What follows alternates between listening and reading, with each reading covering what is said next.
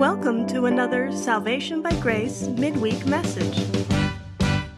Salvation by Grace is the teaching ministry of Grace Christian Assembly, a Sovereign Grace Fellowship in Smyrna, Tennessee.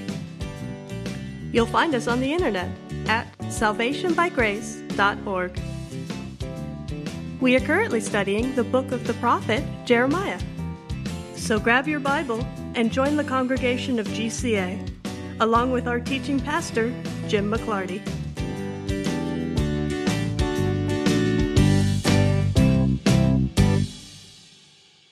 We are going to be in Jeremiah 25 tonight, but let's not start there. You can turn there if you would like. I'm going to begin in Daniel 9.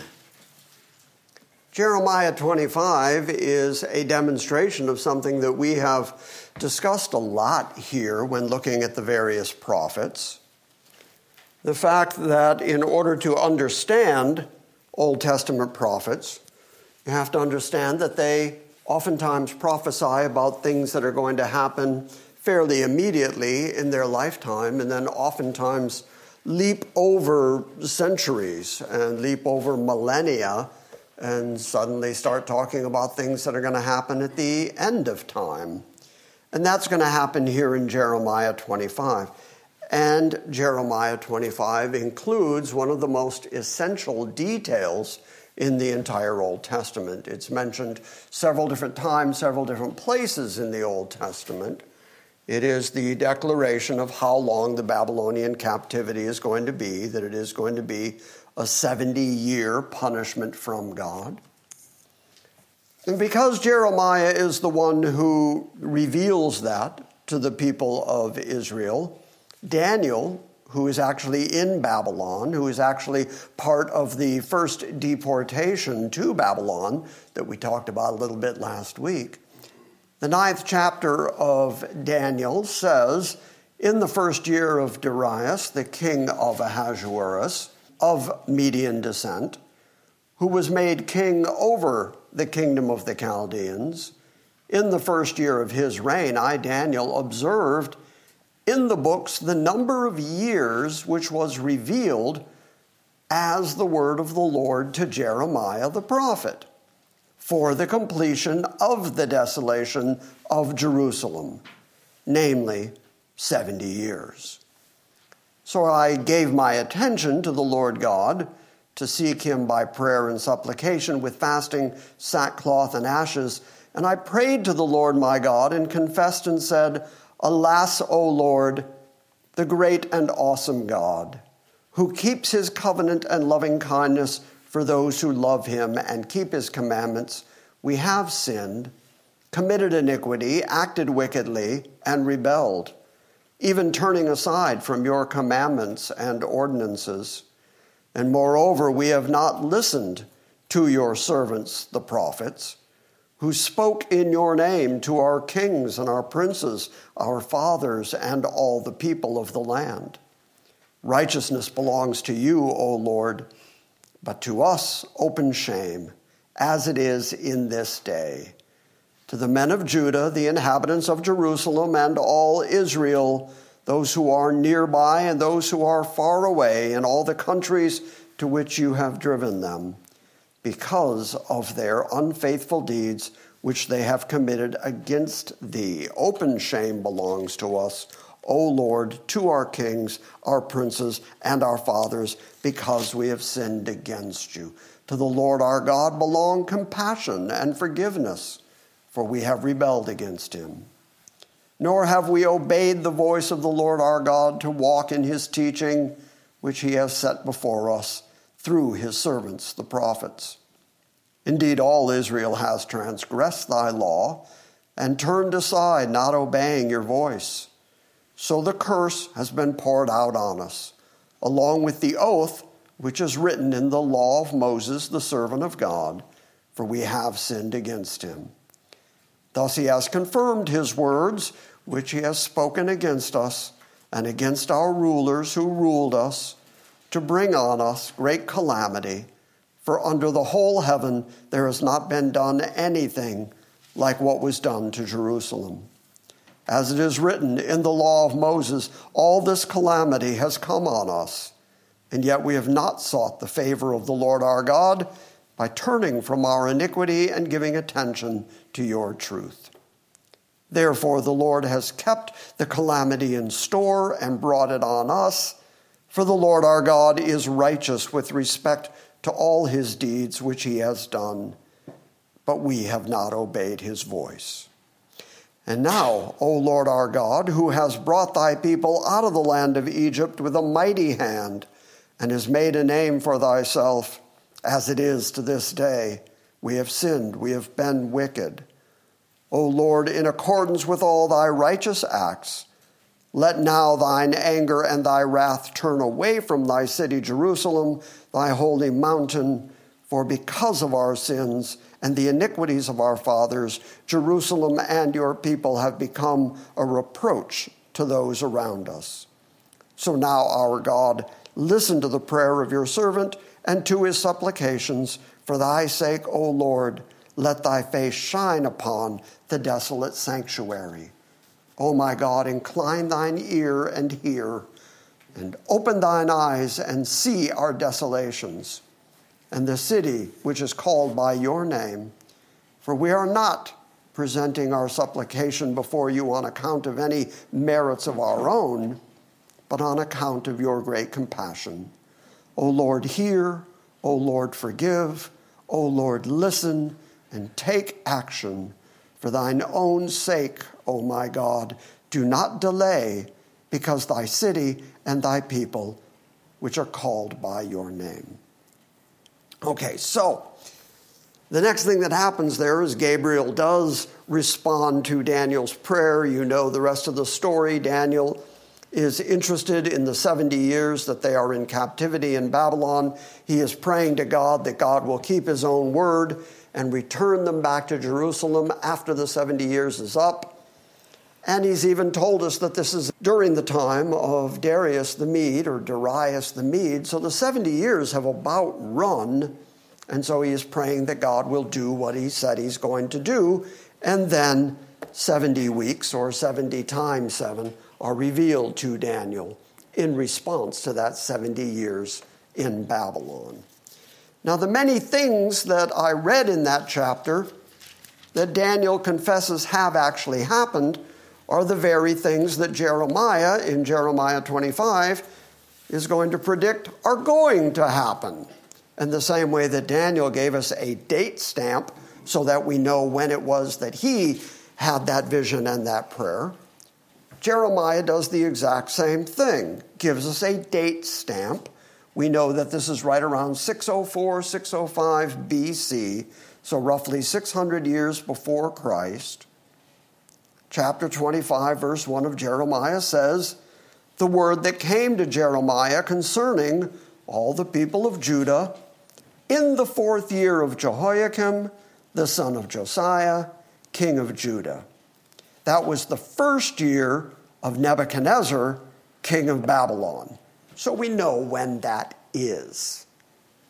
Which Jeremiah the prophet spoke to all the people of Judah and to all the inhabitants of Jerusalem, saying, from the 13th year of Josiah the son of Ammon, king of Judah, even to this day, these 23 years, the word of the Lord has come to me, and I have spoken to you again and again, but you have not listened. It's the very thing that Daniel later in the Babylonian captivity is able to look back and say, yeah, that's right. You kept sending us prophets. You kept sending us people who would warn us, and we just wouldn't listen. Jeremiah, in advance, is saying, that's what's going to happen. I've been talking to you for 23 years and telling you what is going to come, and you have refused to listen. The Lord has sent you all his servants, the prophets, says verse 4, again and again. But you have not listened, nor inclined your ear to hear. Daniel said, that's what we've done. We did not incline our ear. We did not listen. We would not look. We would not pay attention. So I just find it interesting, the contrast between Jeremiah and Daniel. Daniel looking toward the end of the 70 years, Jeremiah prophesying before the 70 years. They're both going to discuss the 70 years in Babylon. Jeremiah in advance is saying, you're going to be in Babylon for 70 years because you haven't listened, you haven't paid attention to the prophets. And then Daniel looks back at the end of it and says, yep, you're right. We didn't listen and we didn't pay attention to the prophets. That's exactly right. Jeremiah says you're guilty. Daniel on the other side says we're still guilty. So Daniel's prayer is, well, then return us back to Jerusalem the way you said that you're going to. But obviously you can't do it for our sake because we're still rebellious. We're still not listening. So you're going to have to do it for your sake. You're going to have to do it for your name, for your reputation. It can't be because of us. So, back to Jeremiah 25. The Lord has sent to you all his servants, the prophets, again and again. But you have not listened nor inclined your ear to hear, saying, turn now every one from his evil way and from the evil of your deeds, and dwell on the land which the Lord has given to you and to your forefathers forever and ever. Do not go after other gods to serve them and to worship them, and do not provoke me to anger with the work of your hands, and I will do you no harm. That was always the standard that God used. If you want to remain in the land of Jerusalem that I gave to your forefathers, if you want to stay in Israel, then you're going to follow my law. If you don't pay attention to what I've told you, if you don't follow my law, if you do chase after gods, I will drive you out of your land. So God is just being rational to these people and saying, I've told you what you need to do in order to stay in your land. You haven't done it, so I'm going to take you out of your land. And in a moment, we're going to see that in the Chronicles, which is the history of the kings of Judah, at the end of the book of Chronicles, this exact same event, these same 70 years are going to be brought up and put in the context of God is letting the land enjoy its Sabbaths. Because the law also told Israel that every seventh day they had to rest from their servile work. They couldn't do anything on the Sabbath, but then every seventh year they had to let the land just lay fallow. They couldn't farm the land. They couldn't plow the land. So that the land itself, the land that God himself chose and gave to Israel, that land was precious to God and also needed to enjoy its Sabbaths. And the people had to just trust that God would provide for them during that sixth year sufficient that they would get through the seventh year. And that took a tremendous amount of faith. But the people didn't have that kind of faith, so they kept plowing the land and working the land through the Sabbath years. Every seventh year was supposed to be a Sabbath year, but then every 7 sevenths, every 49 years, the 50th year was also a Sabbath year, and it was the year of Jubilee, when all the land would return back to the original apportionments that God laid out for all of Israel. So God is very interested in this particular land. It is where he has placed his name, it is where he has placed his people, and that is the land that he expects to enjoy its Sabbaths the same way that the people do. So, chasing after other gods, not keeping the Sabbaths, not letting the land enjoy its Sabbaths, not listening to its prophets, chasing after its own sin rather than the righteousness and holiness that God laid out, all of that combined is the reason that God is going to take them into Babylon. So then verse 7 says, and yet you have not listened to me. Verse 6 says, I told you, don't go after other gods so that you would serve them and worship them. And don't provoke me to anger with the work of your hands, and then I'll do you no harm. Yet for all that, you haven't listened to me, declares the Lord, in order that you might provoke me to anger with the work of your own hands, to your own destruction, your own harm. Therefore, thus says the Lord of hosts, because you have not obeyed my words, behold, I will send and take all the families of the north, declares the Lord, and I will send to Nebuchadnezzar, the king of Babylon, my servant, and I will bring them against this land and against its inhabitants and against all these nations round about, and I will utterly destroy them and make them a horror and a hissing and an everlasting desolation. Remember when Jeremiah said this prophecy came to him? It was in the first year of Nebuchadnezzar. Nebuchadnezzar's just kind of getting his feet on the ground. And meanwhile, Jeremiah is saying he's going to become the great king of the Middle East. Not only Jerusalem and not only the land of Israel, but all the surrounding nations, I'm going to give them all into his hand. And so God refers to him as the king of Babylon, my servant, and names him by name, Nebuchadnezzar, my servant. Now, granted, during Nebuchadnezzar's life, according to the book of Daniel, Nebuchadnezzar does have that moment where he does go nuts and his hair grows out and his nails grow out and kind of goes insane for a while. And when his sanity is restored to him, he comes to the conclusion that Yahweh, the God of heaven, is the ruler of heaven and earth, and that all the inhabitants of the earth are reputed as nothing, and that nobody can stop his hand. Nobody can ask him what he's doing. Yes, he does have that moment of understanding whose hand he's in. But at the beginning of his kingship, as he's just on the rise there in Babylon, he's not a believer in Yahweh. He's an enemy of Israel. He's an enemy of all righteousness and the worship of Yahweh. And yet God refers to him as my servant. Why? Because God in his sovereignty is going to use Nebuchadnezzar to punish his people and punish the surrounding nations. And therefore Nebuchadnezzar, though he doesn't know it, though he's not trying to do it, though he doesn't want to do it, is going to do exactly what God said he's going to do, because in the end, that's my servant. He's going to do exactly what I determined he's going to do. So I will send and take all the families of the north, declares the Lord, and I will send to Nebuchadnezzar, the king of Babylon, my servant, and I will bring them against this land and against its inhabitants and against all these nations round about, and I will utterly destroy them. And I will make them a horror and a hissing and an everlasting desolation.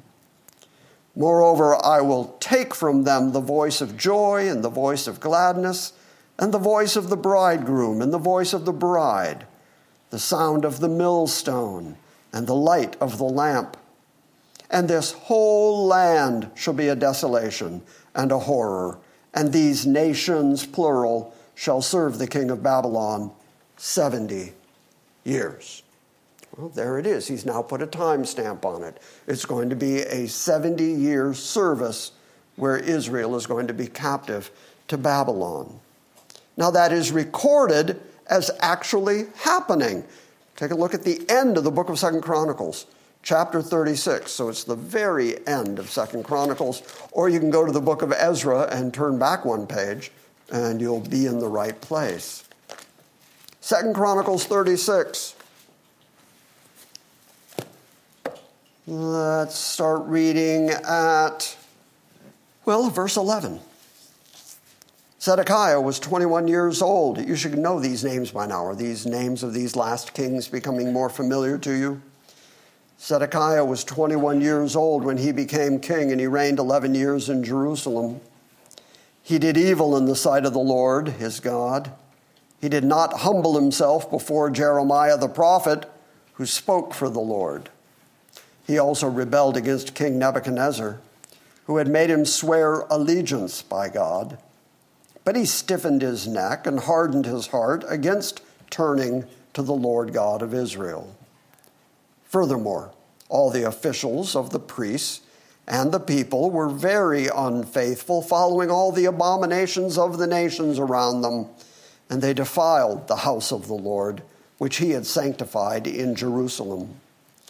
And the Lord, the God of their fathers, sent word to them again by his messengers, by his prophets, because he had compassion on his people and on his dwelling place. But they continually mocked the messengers of God, despised his words, and scoffed at his prophets, until the wrath of the Lord arose against his people, until there was no remedy. Therefore he brought up against them the king of the Chaldeans, who slew their young men with the sword in the house of their sanctuary, and had no compassion on young man or virgin, old man or infirm. He gave them all, God gave them all, into his hand. And all the articles of the house of God, great and small, and the treasures of the house of the Lord, and the treasures of the king and of his officials, he brought them all to Babylon. And then he burned the house of God and broke down the wall of Jerusalem and burned down all its fortified buildings with fire and destroyed all its valuable articles. And those who had escaped the sword he carried away to Babylon, and they were servants to him and to his sons until the rule of the kingdom of Persia, to fulfill the word of the Lord by the mouth of Jeremiah, until the land had enjoyed its Sabbaths. All the days of its desolation, it kept Sabbath until 70 years were complete. So there's that 70 years again. What Jeremiah said actually happened. You'll notice that even in the history of the Chronicles, these things that Jeremiah predicted actually occurred. They played out exactly as Jeremiah said, which is why here at the end of the Chronicles, the writer can say, yep, just like Jeremiah said, name Jeremiah by name. Yep, everything he said absolutely happened right up to the 70 years. And that all happened to fulfill the word of the Lord by the mouth of Jeremiah, so that the land could lay fallow for 70 years and could enjoy its Sabbaths, which the people of God, the Israelites, did not give the land. So then God, out of love and compassion for the land itself, took the people out of the land so that the land could rest. It's a pretty remarkable God who is so sovereign that he can even have affection for the land where he has placed his name. And so that all happened for 70 years. And then what we read in the book of Daniel was that Daniel's vision that the 70 years were coming to a close happened while the Medo-Persians were in control in Babylon. Remember that after Babylon was used by God to punish Israel, God then punished Babylon, which he's going to say again in Jeremiah 25. He's going to punish Babylon, and the way he did that was by bringing the Medo-Persians on them while they were busy celebrating, utilizing some of the utensils that they had taken out of the temple of God, which had been consecrated to God, which could only be used for God's service. They were using it for their big Bacchanalia feast. Meanwhile, the Medo-Persians were damming up the river that went up under the wall and were sneaking into the walls of Babylon, and that night Babylon fell. Just like Jeremiah says is going to happen. And so the writer of the Chronicles continues in verse 22, "Now in the first year of Cyrus, king of Persia, in order to fulfill the word of the Lord by the mouth of Jeremiah, the Lord stirred up the spirit of Cyrus, king of Persia, so that he sent a proclamation throughout his kingdom and also put it in writing, saying, 'Thus says Cyrus, king of Persia, the Lord, the God of heaven, has given me all the kingdoms of the earth, and he has appointed me to build him a house in Jerusalem, which is in Judah. Whoever there is among you of all his people, may the Lord his God be with him, and let him go up,'" apparently go up to Jerusalem and rebuild his temple. So I said all that. We looked at all that to say Jeremiah has said, as we saw last week, and as we're going to continue to see, there is this destruction. There's this 70 years. They're going to be taken into Babylon. The walls of Jerusalem are going to fall. The temple itself is going to be burned with fire, but it's not going to stay that way. God is also going to restore all those things, and he accomplishes all of that through kings who don't even know him. When God, through Isaiah, talks about Cyrus 150 years before Cyrus even is king, He names them by name and says that's the king that's going to let the children of Israel go back and rebuild the temple. And so none of this is happening by mistake. God is moving nations, moving kings in order to accomplish his ultimate goal, his ultimate will. Let's apply that. So far, are you with me? Yes. I know I'm talking fast. I'm just trying to get through this all tonight. Let's apply that for a moment. The world's nutty right now from a human perspective. The kings of the earth are doing whatever the kings of the earth want to do, and they have brand new tools to do it with. And so it seems like times are more dangerous than they have ever been, but times have always been dangerous because any time that human beings try to govern themselves, it goes badly for them. The good news is, despite the bad kings who have ever ruled, despite the crazy people like Nebuchadnezzar, despite the Cyrus the Mede, despite Darius the Mede and Cyrus the Persian, despite the craziness of the kings of the world, despite the fact that we have had Pol Pots and Hitlers and crazy people just even in our own age, despite those people, they are all under the hand of an absolutely sovereign God, right down to the Biden administration at this very moment. We all would like to think that the next person that we elect, the next person we choose, they're going to fix it. But human history has a long, long history of people who didn't fix it. Instead, what you have is a long list of people who did what they wanted to do, and rebellion against God is just built into human governance. That's just the way it works. But they are still under the hand of a sovereign God who is accomplishing his purpose through them and despite them. There's nothing any of them can do to change the outcome of human history, which is Jesus Christ is going to sit on the throne in Jerusalem, ruling all the nations with a rod of iron. That's going to happen, regardless of what any politician in the whole wide world thinks. There is no king, there is no governor, there is nobody who can stop the plan of God. You see it with Cyrus. You see it with the multiple kings of Jerusalem and Israel. And you see it with Nebuchadnezzar, who God calls my servant. And he predicts what's going to happen, and then it happens. Now that's important to hold on to as we continue through Jeremiah 25, because the next part of Jeremiah 25 is going to be God saying, and then I'm going to judge Babylon for what they've done. Okay, so that actually happened. The judgment of Babylon happened. The deliverance of Israel into Babylon happened. That's human history. We know that. We have all the evidence of it. We know that Israel was given the land when they were brought out of Egypt, and they were given that land in the Middle East there. That actually happened. But by the time we get to the end of this chapter, there's stuff that hasn't happened yet. So based on the evidence of all the stuff in this chapter that was predicted in advance, I'm going to keep stressing that, predicted in advance and then did happen, I have to conclude that the rest of it, which hasn't happened yet, is going to happen. And can't nobody, can't no king, can't no ruler, can't no human stop it. It's going to happen because a sovereign Christ is going to come back with a rod of iron, and he's going to mop up this world and establish his own kingdom, and no one can change that. You got my point so far? Got it. You hanging with me? Yep. Okay, good. Jeremiah 25, verse 12.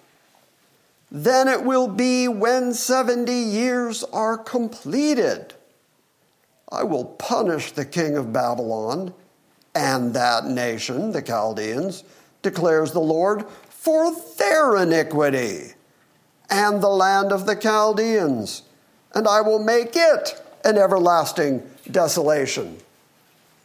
I know we mentioned this many months ago, but there is a YouTube video that was very interesting of an archaeologist who went over to where Babylon would have been, and he measured it all out and gave you some idea of how big it would be.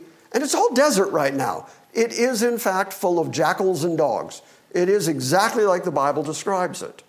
So, again, you see in human history the fulfillment of exactly what Jeremiah is saying here. that for 70 years, Babylon's going to be great, splendor, terrific. Then they're going to fall to the Medo-Persians.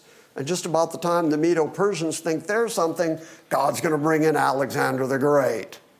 And Alexander the Great, according to best history and legend, died outside the walls of Babylon.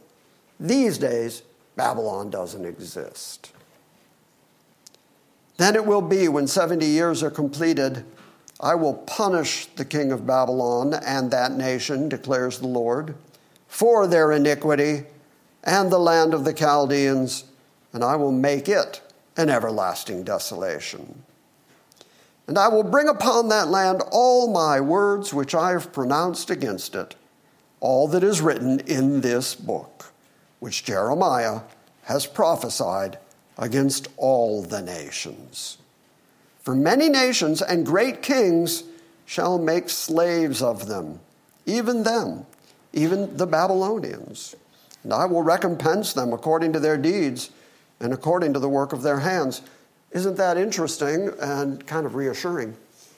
That God said that he's going to punish Nebuchadnezzar and the Babylonians and all that land because they were evil, because of everything they did in their rebellion against God. And yet God would say, my servant. That's good to know, that God can still pick and choose even among the fact that there are no good choices. Anybody here think they're a good choice? Because I'm glad God picks among the bad choices. So, verse 14. For many nations and great kings will make slaves of them, even them, and I will recompense them according to their deeds and according to the work of their hands. For thus the Lord, the God of Israel, says to me, take this cup of the wine of wrath from my hand, and cause all the nations to whom I send you to drink it. And they shall drink and stagger and go mad because of the sword that I will send among them. And then I took the cup from the Lord's hand, and I made all the nations drink to whom the Lord sent me. Starting at Jerusalem. Jerusalem and the cities of Judah and its kings and its princes, to make them a ruin, a horror, a hissing, and a curse, as it is this day. So Jeremiah, as he's writing, says that this punishment from God is happening at that moment as he is delivering them into Babylon. But that's not the end of it. God is going to continue that curse. Pharaoh, king of Egypt, his servants, his princes, and all his people, and all the foreign people, and all the kings of the land of Uz, all the kings of the land of the Philistines, even Ashkelon, Gaza, Ekron, and the remnant of Ashdod, Edom, Moab, and the sons of Ammon, and all the kings of Tyre, all the kings of Sidon, and the kings of the coastlands which are beyond the sea, and Dedan, and Tema, and Buz, who cut the corners of their hair, and all the kings of Arabia, and all the kings of the foreign people who dwell in the desert, and all the kings of Zimri, and the kings of Elam, and all the kings of Media, and all the kings of the north, near and far, one with another, and all the kingdoms of the earth which are upon the face of the ground, and the king of Shishak shall drink after them. Okay, so basically that described all the kingdoms there in the Middle East surrounding Judah. All of them fell to Nebuchadnezzar and the Babylonians. And yet at the end of the great conquering of Babylon and Nebuchadnezzar, he then says the kings of the north, and all of them are even going to drink of the wrath of God. All the kings of the north, near and far, one after another, and all the kingdoms of the earth which shall fall on the ground, and the king of Shishak shall drink after them. Okay, so Shishak, that's a really, really interesting thing. So we're going to talk about that for a moment. You may have noticed that I've written 2 Hebrew words up here on the board in order to demonstrate something to you. Who or what is Shishak? This is a brand new thing. Shishak shows up here. So most scholars believe that this word is a cryptogram. A cryptogram, which was used a lot during the wars, cryptogram is just a simple substitution of letters in order to write stuff in a code. So most Bible commentators think that this is some kind of code. Even in the NASB, you will see a note that says that Shishak is a cryptic way of saying Babylon. And here's the way that would work. Do you know the word atbash? An atbash is a form of a cryptogram. It's a code in which the letters of the name are counted from the end of the alphabet and then are substituted for the letters counted from the beginning. So the letter A would be the first word or the first letter in our alphabet. So you would use Z, because that's the first letter from the end of the alphabet. And you would start transposing letters that way. So then if you were to do that, words like Abby as an atbash would become ZYYB, because each of those letters are equal distance from the front and the back of the alphabet. If that's the case, then Shishak, which is this word right here, Shishak becomes a Hebrew atbash for the consonants in this word. This word, BVB, is Babel, the word for Babylon. And so Shishak and Babylon just happen to be an exact atbash of each other. And that is why most commentators say that Shishak, which doesn't seem to be a place, we can't identify it as a geographic region, it seems to be a code for Babylon. Now, why did Jeremiah at that point decide to use a cryptogram for the word Babylon? Nobody knows. No one knows why this happened. It just happens to exist. So even though it's unclear why it's written in this strange code, still that seems to be the best explanation of the word Shishak that turns up there. And if that is a fact, Shishak turns up at the end of this list of all the nations that are going to drink the cup of God's wrath. And finally, the very last one to drink it is Babylon, is Shishak. So verse 27, and you will say to them, thus says the Lord of hosts, the God of Israel, drink, be drunk, vomit, fall down, and rise no more, because of the sword which I will send among you. And it will be, if they refuse to take the cup from your hand and drink, then you will say to them, thus says the Lord of hosts, you shall surely drink. For behold, I am beginning to work calamity in this city, which is called by my name, that's Jerusalem. And then shall you be completely free from punishment? You will not be free from punishment, for I am summoning a sword against all the inhabitants of the earth, declares the Lord of hosts. Therefore you shall prophesy against them all these words, and you shall say to them, the Lord will roar from on high. Okay, now notice the transition that just took place. Jeremiah started by saying, I'm going to punish all the nations that surround Israel because Israel has been at war with them and had difficulty with them continually. So they are all going to fall under the hand of Babylon and Nebuchadnezzar. But ultimately, once God starts pouring out his wrath, all the nations and all the inhabitants of the earth are going to end up drinking from that cup of wrath.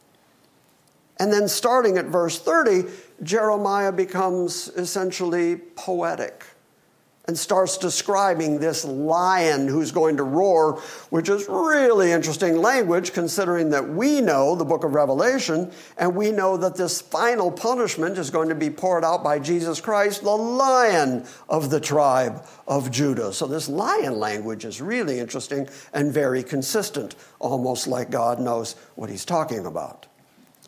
Therefore, you shall prophesy against them all these words, and you shall say, and now he's going to say things that simply have not happened yet. But let me stress, The first 2/3 of this chapter. Did they happen? Mm-hmm. Yep. Nebuchadnezzar did become king. The Babylonians did rule that portion of the Middle East. All the nations around Israel did fall under his hand, even down to Egypt. And then he was destroyed and he was crushed. And then the Jews did get to go back and rebuild their temple. All of this occurred, and now you're going to get into stuff that hasn't occurred yet. But based on the evidence of the first 2/3 of this chapter having actually occurred in time and history, it is impossible for me to conclude that God meant for everything in the first 2/3 to happen, but that last third, that's a jump ball. No, he intends to do everything in this chapter and has already demonstrated in time and history that he's actively doing everything Jeremiah has said. And Daniel verified it, everything Jeremiah said. And the writer of the Chronicles validated Jeremiah, and they both named him by name and said everything Jeremiah says happened. So I have to conclude that this is going to happen. The Lord, like a lion, is going to roar on high and utter his voice from his holy habitation. He will roar mightily against his fold, against his pasture, his flock. And he will shout like those who tread. And tread is the last word there. The word treading the grapes is added by translators. This is the idea that we even sing about in the Battle Hymn of the Republic. My eyes have seen the glory of the coming of the Lord. He has trampled out the vintage where the grapes of wrath are stored. So this is not a good thing. This isn't a shout of people out there making wine. This is people trampling out the wrath of God against all the inhabitants of the earth. He's not just talking Jerusalem anymore. He's talking about all the people of the earth. A clamor has come to the very end of the earth. So we're not just talking about the Middle East. We're not just talking about Babylon. A clamor has come to the end of the earth because the Lord has a controversy with the nations of the earth. He is entering into judgment with all flesh. As for the wicked, he has given them to the sword. Notice the language that Jeremiah is using. All the flesh, all the nations, all the earth. He's making sure you understand that this is more expansive than just Jerusalem. Verse 32.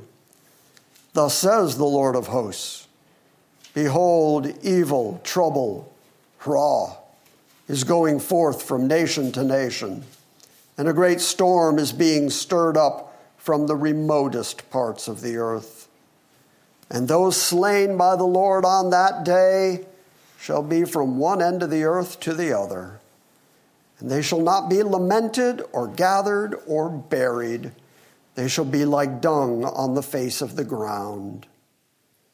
Wail, you shepherds. Remember earlier in Jeremiah when he was talking against the kings of Israel, he referred to them as the shepherds. So here he is talking to the kings of the earth, the leaders of this world. Wail, you shepherds, and cry, and wallow in ashes, you masters of the flock. For the days of your slaughter and your dispersions have come, and you shall fall like a choice vessel. Flight shall perish from the shepherds. In other words, you're not going to get away from this. There's no escape. And escape has fled away from the masters of the flock. Hear the sound of the cry of the shepherds and the wailing of the masters of the flock, for the Lord is destroying their pasture. And the peaceful folds are made silent because of the fierce anger of the Lord. It started with shouting. It's going to end with the silence of God's wrath as everybody is falling under his judgment. He has left his hiding place again like a lion. For their land has become a horror. because of the fierceness of the oppressing sword and because of his fierce anger. Actually, sword there is added by the NASB translators. What it actually says in the Hebrew would be the fierceness of the oppressor. God, in that case, would be the oppressor. He is the one who is oppressing the people of earth through his fierce anger. So what is Jeremiah saying? Jeremiah is using the predictions against Jerusalem and the fact that they're going to be sent into the Babylonian captivity because of their rejection of God, because of their chasing after foreign gods, because of their not following after God's standards of righteousness and behavior, and that God looks at the whole rest of the world and sees that they are equally, if not more, guilty. And so he says, look, I'm doing this to my own people. These are my chosen people, and you think you're going to escape my wrath? If I would do this to the people I've revealed myself to, imagine what I'm going to do to you. And so Jeremiah starts at Israel is under punishment. Jerusalem is under punishment. But then the nations around Jerusalem are equally going to be under punishment. And that happened during the time of Nebuchadnezzar and the Medo-Persians and Alexander the Great and Rome. The Middle East went through all of those oppressions because God brought about all those various kings and nations for the purpose of punishing his people first, correcting his people, and then the nations that surround the land that belongs exclusively to him, that land that he loves and makes sure it keeps its Sabbaths and that it is at rest. That land that is so precious to him and all the people around that land all fall under the hand of a judgment from God because of his righteous holiness and human governance that is just not righteous and holy. Ultimately, then, when Christ comes back with his rod of iron, we read that he's going to do war and destroy the kings of the earth. And he's going to establish his kingdom that's never going to end because he is King of kings and Lord of lords. So I think Jeremiah is talking about the same thing that Revelation is talking about. That ultimately God is going to correct this world, punish this world, demonstrate to this world that just because they've been allowed to get away with what they've been able to get away with for these many millennia, they don't get away with it forever.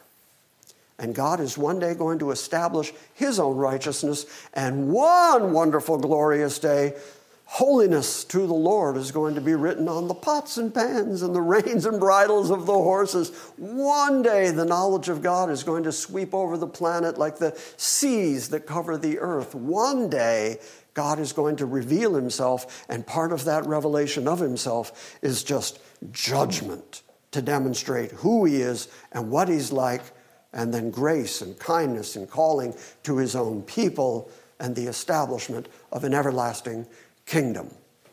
And that's all in Jeremiah 25. Got it? Got it.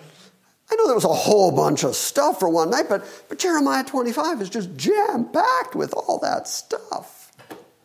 Next week, we're going to see how much the people loved hearing that stuff. Oh, they just enjoyed it so very much. But that'll be next week, so hope you come back to hear that.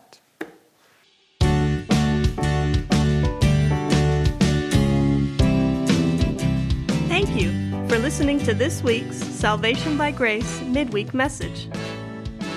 We encourage you to visit our website at salvationbygrace.org for books, Q&As, and our ever-expanding archive of audio sermons. And we invite you to join us next time when we gather around the Word and study the sovereign grace of God.